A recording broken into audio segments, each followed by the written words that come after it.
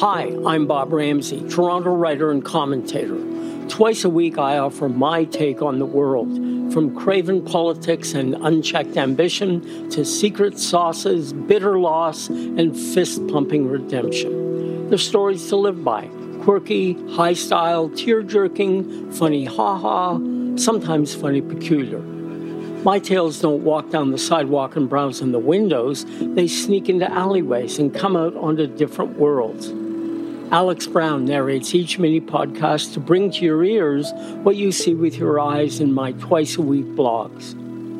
And now, today's episode of Ramsay Writes. Canceling Controversy, written by Bob Ramsay. You'd think universities are where controversy could flex its delts. Isn't controversy a purpose of a university? To test out new ideas by debating them and see which ones survive perpetual trial by inquiry? Not anymore. Higher education isn't in the truth business so much as in the virtue business. The world I want, or rather want back, is one where I don't always have to respect your views. I just have to tolerate them, and you, mine. While few professors support ousting colleagues who hold unfashionable or even nonsensical views, like the idea that vaccines cause autism, I still think banning something because it will offend someone is about as valid a reason for canceling it as a sudden rain shower is. I'm in favor of abortions and think anti-abortionists should also have the podium. I'm no fan of Israel's making life miserable for the Palestinians. But banning campus speakers because they're Jewish veers into anti-Semitism.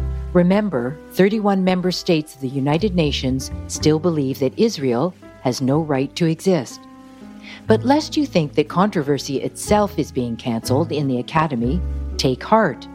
In 2018, 3 professors started a new academic publication whose first edition came out this April.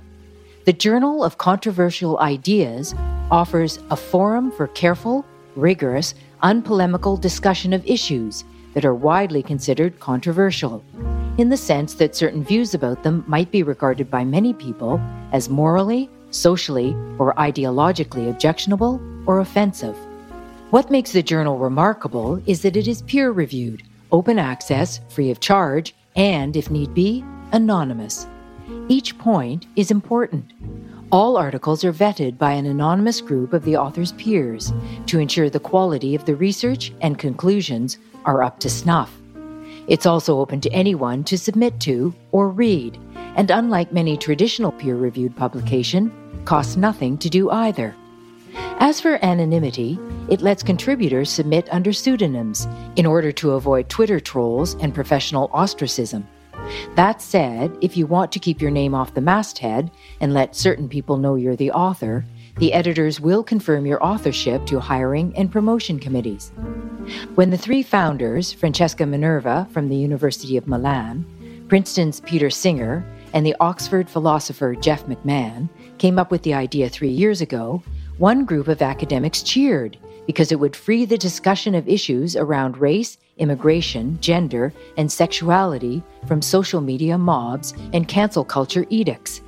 The other group of academics said it would act as cover for mainstreaming hate speech and simply confirm the idea of an oppressive, monolithic academy. Their views confirm my very point. They believe entirely different things, but no one is saying they can't express their views.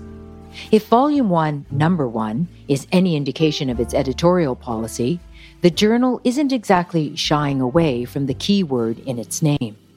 There are articles on transgender identity, violence in defense of animal rights, and genetic influences on intelligence.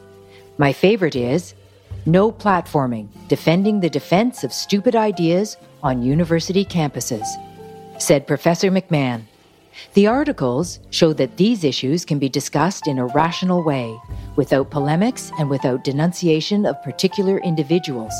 Our whole aim is to get people to discuss the ideas and not attack other people. The journal's editorial board is blue ribbon in any league and includes 3 distinguished University of Toronto academics, Rebecca Cook, Bernard Dickens, and Thomas Herka. But who's backing the journal financially? no agenda-seeking corporations or Bondian billionaires. It seems the founders are covering most of the publication costs themselves. They're also seeking donations to ensure that controversy lives to fight another day. Free speech is never free, but this is the bargain of the century. Today's Ramsay Writes was read by Alex Brown. For more information on Bob Ramsay, his work, and all the other things he does besides writing, go to RamsayInc.com. That's RamsayInc.com.